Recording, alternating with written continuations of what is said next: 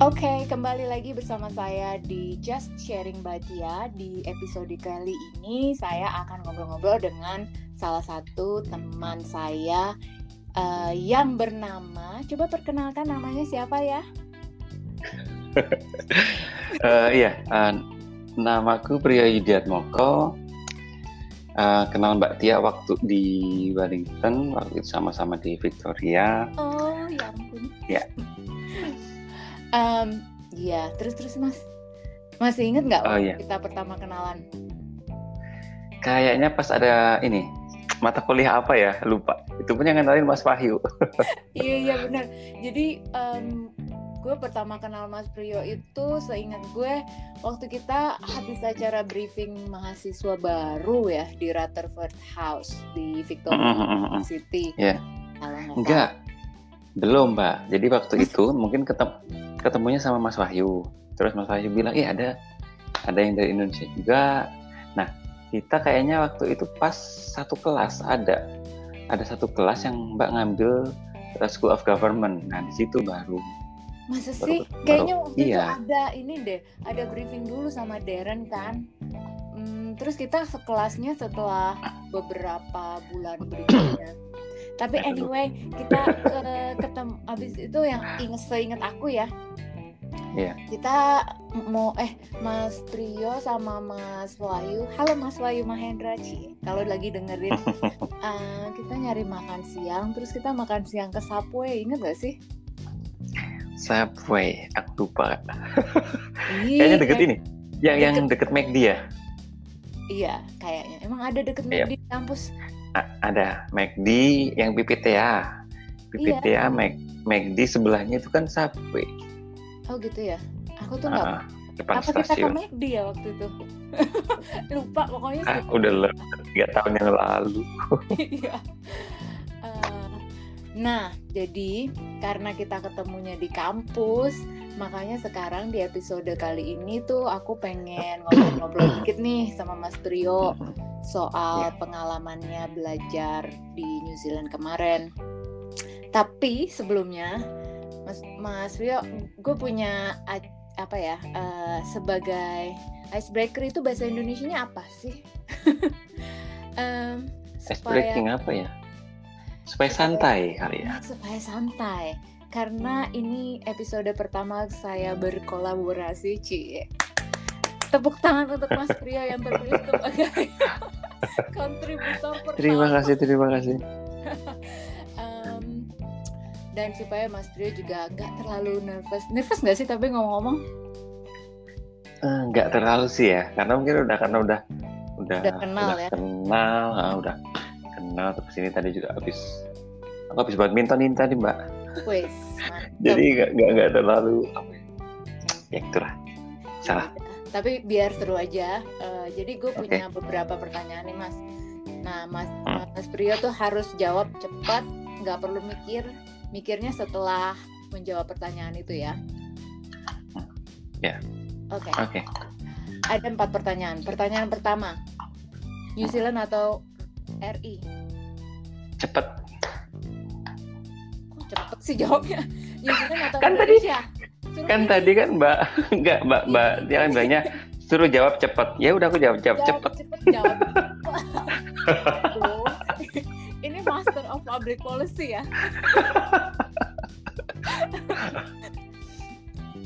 Ayo jawab Mas. Ya oke. Boleh. Indonesia. Karena disinilah aku tinggal, aku mulai tumbuh ya. Kampungnya di sini. Nasionalismenya tinggi. Ya harus. Ya bagus sih. Tapi selain itu karena ada kontrak juga ya dari NZ8 ya. Iya. Jadi dulu beasiswa itu mengharuskan setelah selesai itu harus 2 tahun mengabdi pulang ke kampung halaman, ke negara asal. Ya 2 tahun. Oke, nanti kita cerita lebih banyak tentang NZ8 setelah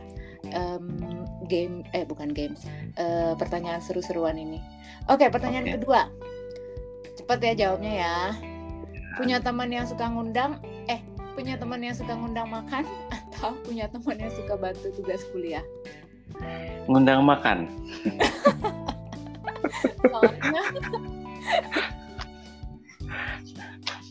Halo? kenapa? Mbak, putus-putus. Kenapa? Halo? Karena ya, halo. Agak ada ini, putus-putus tadi suaramu. Oh ya. Jadi karena apa alasannya memilih yang suka ngundang makan? Karena gini, aku kan nggak jago masak ya. Aku nggak jago masak, terus kalau tugas mungkin bisa dikerjain lah ya, bisa dikerjain sendiri. Pinter lah. Nggak pinter sih, tapi bisa dicari terus dikerjain sendiri. Cuman kalau masak ini makan, misalnya kita mau pengen makan rendang atau pengen makan, apalagi waktu di Wellington ya, pengen makan masakan Indonesia, nggak bisa masak nih. Ya seneng banget lah kalau ada yang diundang makan. Aduh. Itu. Ampun, senengnya yang gratisan ya. Nah itu betul. Di sana kalau sekali makan kayak misalnya di yang restoran Malaysia aja $15. Kalau misalnya diundang makan kan dengan cita rasa yang lebih enak malahan biasanya. Betul. Ya lebih enak diundang makan. Nggak perlu masak, kerja keras, cuci piring juga nggak perlu ya? Apa bantuin cuci piring? Iya. Enggak juga sih. Oke, pertanyaan ketiga. Ketiga. Belajar atau kerja di New Zealand? Belajar. Karena? Ya karena yang aku alami kemarin belajar. Kalau kerja di sana untuk saat ini kayaknya belum kepikiran ke sana sih. Sebenarnya pengen sih, tapi gimana ya? Aku kan juga balik ke sini kan aku kontrakku dengan kantorku sekarang pasti perpanjang lagi kan. Itu jadi ya belajar aja. Kerja sebenarnya belajar ilmu kan. Betul. Oke. Right, pertanyaan terakhir nih Mas. Ayo. Dengerin dosen di kelas atau nonton bola online di kampus? Ya itu ya jelas lah. Ayo jawab. Jangan jelas lah. Dengerin dosen di kelas atau nonton bola online di kampus? Nonton bola. Nonton bola online. Ini benar-benar buat teman-teman yang nggak tahu ya, kalau gue ke kampus itu ketemu Mas Brio, selain di kelas kebanyakan lagi nonton bola di ruangan khusus untuk mahasiswa. Study room. Iya, study room. Aduh. Enggak, karena kalau yang dengerin dosen itu sering nggak ngertinya aku Mbak. Jadi aku mending kadang iya aku bener. Gitu banget sih Mas. Jadi itu pas terutama kalau ada tugasnya, paling aku ngeliat tugasnya apa, terus dia maunya apa, nah itu baru benar-benar tak temenin. Nanti kalau misalnya aku agak kesusahan, mungkin bisa langsung nanya ke dosennya atau nanya teman-temanku gitu sih. Dengerin dosen.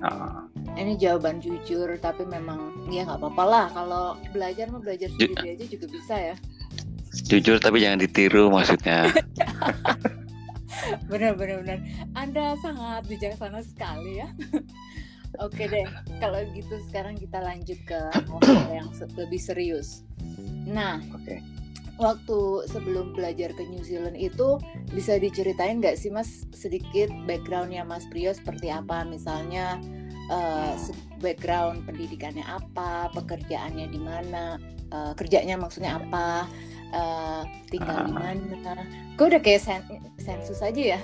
Terus ya begitulah. Ini lagi sensus loh. Iya. Iya. Ini lagi sensus bener di Indonesia sekarang lagi sensus nih, sensus penduduk. Jadi yang bulan sponsor? Iya boleh sponsor. Oke. Jadi sebelum ke New Zealand, aku kerja di Badan Pusat Statistik di Papua, Jayapura. Nah, sebelumnya aku di Paniai. Jadi Paniai itu di mana? Tahun 2000. Jadi 2008 aku ke Jayapura. Ke Papua. penempatan ke sana. Terus selama 5 tahun aku di PANI itu di remote area, Mbak. Jadi kalau dari Jayapura harus naik pesawat lagi Oke. ke sana ke PANI 5 tahun. Terus tahun 2011-an kalau nggak salah baru aku ke BPS provinsinya yang di Jayapura. Nah, dulu kenapa ditempatin ke Papua? Karena memang dulu aku S1-nya ngambil sekolah kedinasan. Jadi ada sekolahnya BPS, S1 namanya Sekolah Tinggi Ilmu Statistik. Kalau sekarang mungkin namanya Politeknik Statistik. Nah, dari situ pokoknya yang kuliah di situ gratis, terus langsung kerja. Nah, jadi setelah lulus langsung penempatan ke Papua gitu. Dulu itu ngambil kalau jurusannya sih statistik tapi peminatannya ekonomi. Nah, sekarang aku kerja di BPS di bagian namanya neraca. Nah, neraca ini kerjaanku itu sehari-harinya adalah kalau Mbak Tia sering dengar ini ya, economic growth lah ya. Jadi ngitung pertumbuhan ekonomi lah. Ngitung GDP. Oh ya itu ya. Terus. Ya. Nah, kalau sekarang ini nih, nah ini jadi iklan ya. Di Indonesia ini lagi sensus penduduk, Mbak. Jadi kan sensus penduduk itu setiap 10 tahun sekali. Oh ya. Nah, ini tahun 2000. Pokoknya yang berakhiran 0 belakangnya. 2010, 2020. Dulu di tahun 2000, ya. Kan 2020. Nah, sekarang September ini nih lagi dilakukan sensus penduduk. Jadi kayak di tempatku ini kan nanti petugasnya datang dengan peralatan lengkap inilah ya, APD-nya lengkap. Itu nanti nanyain tentang keluarga, verifikasi datanya gitu. Oke. Apakah ini masih ada apa enggak? Gitu. Jadi door to door gitu ya? Iya. Ini di semua daerah kan? Iya, semua daerah di Indonesia. Serentak bulan September ini. Jadi yang awal tahun dulu itu ada namanya sensus penduduk online. Nah, setelah sensus penduduk online kan kemarin kalau nggak salah sekitar 50-an juta kalau nggak salah yang tercatat. Nah, setelah dari situ kemudian kan ada juga nih yang belum terdata nih karena mungkin nggak bisa akses internet ya kan dan segala macamnya atau mungkin lupa dan segala macamnya. Nah, sekarang didata langsung ke rumah masing-masing rumah gitu. Oh, oke. Ya memang gitu sih harus menjemput bola ya. Soalnya kan nggak semua manusia, orang-orang di Indonesia yang punya akses internet kan, apalagi di daerah Indonesia Timur kan. Iya. Ya kalau gitu selamat berjuang ya Mas, datangin satu-satu, apalagi di daerah pedalaman. Iya. Kan memang ada petugasnya sendiri, Mbak. Oke. Jadi Mas Priyo sebenarnya adalah bosnya gitu maksudnya? Enggak, bukan. Enggak bercanda. Maksudnya bukan. Jadi memang setiap daerah itu punya namanya petugas sensus. Terus ada lagi yang ngawasin namanya Koseka. Dan itu biasanya didampingin sama ketua RT-nya. Oh, iya. Jadi biar masyarakat juga tahu ini ada petugasnya gitu ya, sama RT. Betul. Jadi orang nggak curiga kan ya, nggak curiga ini ngapain gitu kan. Iya betul. Oke, kalau gitu teman-teman yang nggak punya akses internet dan tidak ikut sensus online berarti online. Tinggal ditunggu aja ya petugas sensusnya ya. Iya, betul. Nah, waktu di New Zealand kemarin Mas Priyo ambil jurusan apa sih sekolahnya, terus berapa tahun, udah gitu waktu sekolah itu sebenarnya gue udah tahu sih jawabannya, cuman ini kan biar yang lain biar berdengar gitu. Statusnya apa sih, single, married atau bagaimana? Dulu aku ngambil Master of Public Policy. Nah, Master of Public Policy. Kok lupa itu sih? Dulu nggak lupa ya. Jadi itu 2 tahun, Mbak. Oh. Jadi pas zamanku itu aku kuliahnya 2 tahun. Tapi setelah di bawahku berarti ya. Di bawah. Setelah aku selesai, itu ada yang anak-anak baru gitu.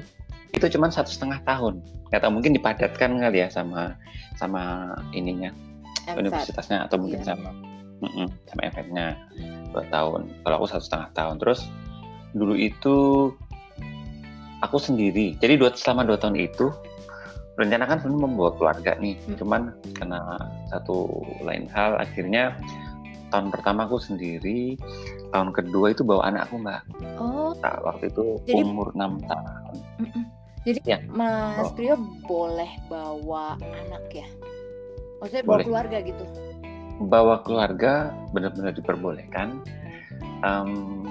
Dan waktu itu aku bawa anakku, terus istriku itu nyusu 3 bulan sebelum aku selesai. Jadi sekitar bulan Oktober baru nyusul, tahun 2018-nya tapi. Gitu. Tapi mereka kasih tahu sebelumnya gitu pas lagi apply untuk aku tiba-tiba jump ke topik lain. Tapi Mas Prio ini kan mendapatkan beasiswa kan? Iya. Kalau nggak beasiswa ya aku mana kuat. Aku nggak akan nanya berapanya karena aku tahu sih mahal banget, apalagi belajarnya MPP di School of Government ya. Iya, School of Government. Tapi waktu membawa keluarga itu dikasih tahu sebelumnya, atau Mas Prio yang nanya boleh nggak saya bawa keluarga karena saya sudah menikah gitu? Jadi dulu kan sebelum aku daftar kan memang sudah ada informasi ya. Jadi prosesnya itu panjang, Mbak, dulu sebelum mau daftar. Jadi kita ngelihat beasiswa apa aja di negara mana aja gitu kan. Terus aku lihat nih yang full funding ya, fully funding, termasuk yang NZS nih. Terus aku lihat bisa bawa keluarga, boleh. Terus istriku gitu dapatnya bisa ini visa kerja. Terus anakku juga tak lihat bisa sekolahnya juga free, terus asuransi kesehatan juga ditanggung, ya udahlah. Itu mereka yang kasih informasi secara jelas gitu. Ya. Oke. Jadi beberapa kali kan biasanya ada briefingnya nih, Mbak. Bukan briefing, kayak promo beasiswa gitu dari negara-negara mana. Nah, selain dari promo mereka juga aku kan pasti searching di internet kan, beasiswanya ini, terus ada website-nya kan di NZS Scholarship. Itu aku baca, terus tak liatin sama beasiswa lain seperti apa gitu. Ya udahlah, akhirnya aku ngambil yang musik. Itu seberapa sering Mas mereka melakukan promo ke daerah-daerah, terutama kan waktu itu kan Mas Prio di Papua ya? Kalau aku kayaknya setahun sekali deh kan, setahun sekali. Setahun sekali. Dan tergantung ini juga, tergantung alumninya biasanya. Kadang ngadain sharing tentang beasiswa itu kan. Tapi aku sih lebih pernah waktu itu memang dengerin tentang beasiswa itu, tapi juga aku lebih intensnya lewat internet sih, nyari-nyari di internet. Lebih proaktif ya, nanti pas datang udah punya list pertanyaan gitu maksudnya yang mau ditanya? Bukan, maksudnya dari promo-promo itu pernah, tapi yang sering, maksudnya aku lebih seringnya nyarinya di internet. Misalnya kalau promo kan kadang pas waktu itu nggak ada pertanyaan pengen nanya apa gitu, aku nggak muncul kan, pas lagi itu muncul nyari di internet. Dan biasanya kan pas promo itu ada kontaknya, nah itu bisa ngontak ke alamatnya itu. Ini kalau kayak gini gimana, kalau bawa keluarga bisa apa enggak, di sana kerja atau bisa kerja apa enggak keluarganya di kantor, apa aja yang ditanggung gitu. Oke. Itu informasinya jelas kok, tercantum di media internet, itu bisa dicari. Berarti kalau mereka yang mau mendapatkan beasiswa, saran dari Mas Prio untuk lebih aktif mencari informasi di internet ya? Ya, kalau sekarang kan mungkin orang juga udah nggak terlalu susah ya untuk akses hal-hal seperti itu. Jadi kalau mau ada promo itu bagus lah ya kita ketemu sama orangnya langsung, tapi kan kadang nggak semua kota atau semua daerah dikunjungin kan ya. Ya bisa aja lewat internet, atau kalau enggak kita kadang bisa tahu oh ini dari alumnus NZ8 kayak gitu kan. Bisa ngubungin, bisa minta informasi, walaupun kadang juga nggak semua orang yang dihubungin juga bisa bales dan menjawab seperti apa yang kita mau gitu kan. Tapi menurutku di internet itu semuanya ada Mbak. Jadi di googling aja.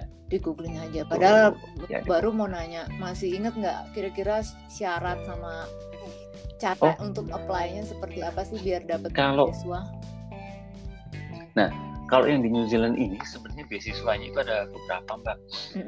Ada yang dari LPDP, yang dari Indonesia kan LPDP. Terus ada juga yang dari waktu itu ada yang dari Bappenas. Oh ya? Ya kan. Bappenas itu ada. Itu Mbak, kalau kenal Mbak Martina, juga dari Bappenas. Lupa. Nggak kenal ya? Udah lupa. LPDB itu banyak, terus Bappenas. Terus ada yang dari Dikti. Oh ya. Tapi mungkin itu lebih terkhusus dosen ya. Nah, terus ada juga yang dari pemerintah New Zealand itu sendiri, yang dari NZS. Kalau Mas Priyo dari? Nah, kalau aku dari pemerintah New Zealandnya, dari MFET-nya itu yang New Zealand Scholarship. Tapi kadang kalau misalnya kita ngecek di universitas-universitasnya itu juga nawarin beasiswa juga Mbak. Walaupun maksudnya, kayak Victoria. Masing-masing Victoria, mungkin parsial kali ya, yang parsial. Auckland atau Otago atau Canterbury itu biasanya ada beasiswa sendirinya gitu. Tapi memang syaratnya juga ada syarat-syarat yang mungkin akademiknya harus tinggi dan segala macamnya lah. Itu harus dicek semuanya syarat-syaratnya apa. Nah kalau yang kalau yang siapa dulu nih? Sorry. Mas dia mau ngomong apa tadi?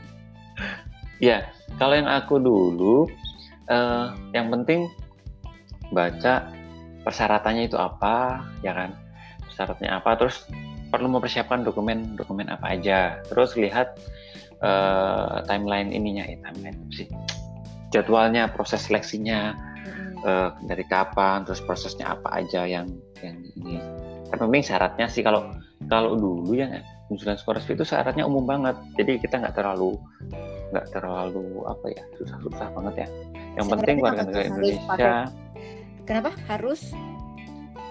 Warga negara Indonesia, dia umurnya lebih dari 18 tahun, terus itu nggak ada batasan umurnya. Tapi nggak ada batasan, nggak. Udah selesai S1 gitu ya kalau NZ8 ya? Iya. Kalau karena NZ namanya sekarang bukan NZ8 itu ya harus karena cuma S2 aja sih kalau nggak salah Mbak. Cuma S2. S2. Jadi 18 tahun ke atas, terus dia nggak ada batasan umur, tapi dia bilangnya preferensi sih. Jadi kalau bisa di bawah 40, tapi memang nggak ada batasan umur. Jadi mungkin akan dipilih yang di bawah 40. Berarti sepanjang nilainya bagus, nilai waktu S1-nya gitu, terus ada referensinya nih dari mana Mas? Dari tempat kerja atau dari dosen? Nah, kalau reference zamanku itu aku dulu ada 3 sih reference. Yang pertama dari tempat kerja, dari atasanku kan. Terus yang kedua aku dulu ngambil dari mantan dosen. Jadi S1ku. Nah, dosen S1ku. Terus satu lagi tuh dari kolega. Jadi dulu aku ngambil dari teman di Bapeda. Kan memang aku sering berhubungan dengan local government di sini kan ya. Jadi aku minta dari Bapeda. Nah, kalau syaratnya itu tadi Mbak, maksudnya nggak terlalu ribet ya. Yang penting 18 tahun, terus tidak ada batasan umur, terus dia udah menyelesaikan D4 atau sarjana gitu ya, atau master untuk yang PhD, terus punya masa kerja minimal 2 tahun. 2 tahun udah pernah bekerja. Terus harus pulang setelah menyelesaikan ini kuliahnya. Emang pernah ada yang nggak pulang ya Mas? Nggak. Kayaknya nggak ada sih kalau yang New Zealand kayaknya nggak ada. Kayaknya Nggak nggak ada. ada, langsung Karena gini, dideportasi ya. betul jadi kayak yang aku kemarin itu, aku graduation tanggal 14, ya kan. Jadi 14 padahal apa nih? visaku itu 14 Desember. Oke, 2019 14 ya. Desember. 18 dong. Oh iya, aku lupa 2018, bener-bener. 2018. Terus padahal visaku itu berakhir 28 Desember. Cuman dari pihak ini ISO bilang hari berikutnya itu langsung pulang. Hari berikutnya itu harus langsung pulang. Nggak bisa extend lagi sampai visa habis, nggak boleh. Jadi langsung disuruh balik. Tapi yang ngurusin pesawatnya mereka juga dari ya. Nanti aku ceritain apa aja yang ditanggung, Mbak. Nanti aku ceritain apa aja suruh yang. Tapi ini, mungkin aku sedikit cerita tentang prosesnya ya. Iya, silakan Mas. Kalau prosesnya dulu sama yang sekarang ini mungkin agak sedikit aja berbeda. Tapi mungkin aku mau ngomong yang proses seleksinya sekarang. Biasanya awal tahun itu buka nih, Mbak, Februari. Ya. Kalau kemarin aku lupa, pokoknya Februari 1 bulan itu buka. Nah, terus siapin semua dokumen lah ya, termasuk reference letter, terus yang ijazah itu harus udah ditranslate lah, ijazah dan segala macamnya. Terus ngisi ini form aplikasi. Ngisi form aplikasi. Nah, di form aplikasi itu di situ ada beberapa pertanyaan-pertanyaan terkait dengan beasiswanya, misalnya kayak dulu apa ya, misalnya kenapa New Zealand, terus kenapa mengambil jurusan ini, terus nanti pulang mau gimana, pokoknya banyak lah, banyak potensinya itu. Nah itu kalau yang sekarang kan pakai online, dikirim terus semuanya dokumen-dokumennya di-upload. Nah setelah itu proses pemberkasan selesai, nanti ada tes. Namanya tes psikometri sama psikotes. Oh my god, again? Iya. Di mana-mana. Iya itu ada tes psikometri gitu ya. Terus susah nggak? Tes psikometri sama aku. Nah tahun 2005 kan aku daftar 2015 ya. Di waktu aku daftar itu belum ada. Oh gitu. Aku belum ada. Ya. Jadi sekarang itu ada. Kalau susah apa nggak mungkin relatif ya. Tapi kayaknya bisa lah kalau misalnya pernah ngeliat tes-tesnya, mungkin nggak terlalu susah-susah banget mungkin ya. Nah kalau misalnya itu lolos, nanti lanjut ke interview. Oh ya. Siapa yang interview? Interview itu beda-beda. Dulu aku sama, kalau nggak salah orang Indonesia, sama ada satu perwakilan dari New Zealandnya, ada bertiga kalau nggak salah. Tiga orang. Nanti 3 orang. Nanti ada orang, maksudnya orang asli New Zealand, jadi harus pakai bahasa Inggris itu deh. Iya, pakai bahasa Inggris, semuanya pakai bahasa Inggris. Sekitar 1 jam kalau nggak salah dulu 4. Takut. 1 jaman gitu. 1 jaman ngomong apa gitu. Ya pokoknya ditanya-tanya ini itu terus. Nah setelah itu lolos nanti baru ada tes IELTS-nya, Mbak. Tes IELTS. Nah untuk yang beasiswa New Zealand ini kita itu nggak perlu menunjukkan bukti kemampuan bahasa Inggris, Mbak. Jadi kalau kayak misalnya beasiswa yang lain, gimana? Jadi kan ada IELTS, ada TOEFL gitu kan ya. Iya. Jadi pas kita daftar itu kita nggak perlu menyertakan dokumen itu, IELTS-nya berapa atau TOEFL-nya berapa. Loh, tapi tadi disuruh tes katanya. Iya, justru karena itu.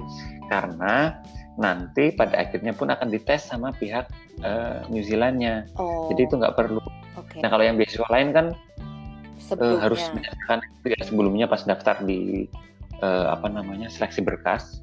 Itu harus begitu. Dan kalau yang kayak New Zealand ini sangat membantu, kayak di tempatku yang di daerah Jayapura, maksudnya di daerah yang remote ya, mana kita mau tes itu kadang susah, harus ke kota dulu. Kalau di Papua itu harus ke Jayapura dulu atau ke Merauke gitu kan, itu kan juga butuh effort, biaya, tenaga waktu. Terus kayak IELTS di Papua juga belum ada, mungkin harus ke Makassar atau ke Bali itu, keluar daerah. Jadi memang benar-benar bantu. Nah di tes IELTS ini itu misalnya kita dari Jayapura gitu kan, misalnya tes IELTS-nya di Surabaya, itu juga dibiayai, Mbak. Oh Jadi gitu. menang, Enak juga ya. bener, betul. Beasiswa ini memang Mantap ya. ya gitulah, mantap. Nah, setelah dari tes IELTS itu nanti baru ketahuan lolos apa enggaknya. Nah, kalau misalnya aplikasinya bagus, terus tes IELTS-nya juga memenuhi seperti yang disyaratkan, nah nanti kalau belum memenuhi 6,5 di New Zealand 6,5 ya minimal ya. Gak tahu 6,5 ya. Kalau yang di Universitas New Zealand itu 6,5 minimal, tanpa ada band di bawah 6 untuk yang IELTS. Nah, tapi kan seringnya kalau misalnya pas tes IELTS yang beasiswa kadang cuma 6 gitu kan ya. Untuk yang master gitu. Nah, itu ada dikursusin, Mbak, kursus bahasa Inggris. Dan itu juga dibayarin. Jadi kalau tes IELTS-nya atau mungkin yang belum terlalu paham akronim IELTS itu tes bahasa Inggris lah ya. Ya, betul. Tes kemampuan bahasa Inggrisnya di atas 6,5 atau minimum 6,5 itu nggak perlu kursus bahasa Inggris lagi ya? Kalau misalnya dia udah memenuhi syarat universitas, biasanya tetap ada kayak pre-departure training ya. Kayak misalnya mungkin semacam briefing kali ya, perkenalan. Mungkin waktunya lebih pendek, seminggu. Atau ya pokoknya seminggu mungkin sekitar itulah, aku lupa ya. Nah, kalau yang misalnya yang masih 6 mungkin 3-6 bulan. 3-6 bulan di training sampai memenuhi syarat minimum universitas. Di training untuk bisa meningkatkan bahasa Inggrisnya di New Zealand atau di Indonesia? Di Indonesia. Di Indonesia. Jadi trainingnya kalau dulu waktu itu di Surabaya. Di Surabaya, di IALF Surabaya. Jadi sebenarnya selain diajarin bahasa Inggris juga mungkin diajarin juga waktu itu tentang gimana sih kalau kuliah di luar negeri kayak apa, ya kan. Terus tentang New Zealand-nya seperti apa. Jadi biar nggak terlalu shock gitu ya sampai sana. Sampai sana nanti bisa kayak gini. Oh iya ya, berarti meskipun belum pernah ngalami tapi udah dikasih tahu kan udah prepare duluan ya. Jadi bisa adjust lah pelan-pelan. Nah, baru setelah itu berangkat. Nah, selama di Surabaya itu dulu selain digratiskan biaya kursus juga kita dapat tunjangan juga di sana, Mbak. Tunjangan.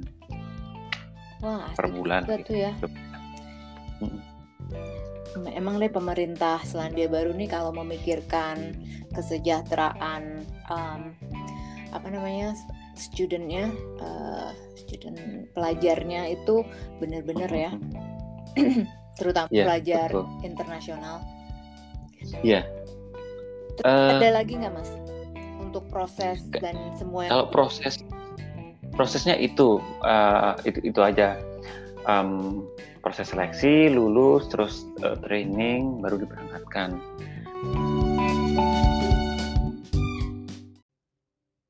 Oke, jadi itu adalah bagian pertama dari cerita obrolan malam minggu saya dengan Mas Priyo Yudiatmoko, mantan pelajar Indonesia yang pernah mendapatkan beasiswa dari NZ8 atau Pemerintah Selandia Baru dan belajar di Selandia Baru selama 2 tahun. Karena obrolan malam minggu kami cukup lama, maka rekaman curhat malam minggu ini saya bagi menjadi 3 bagian.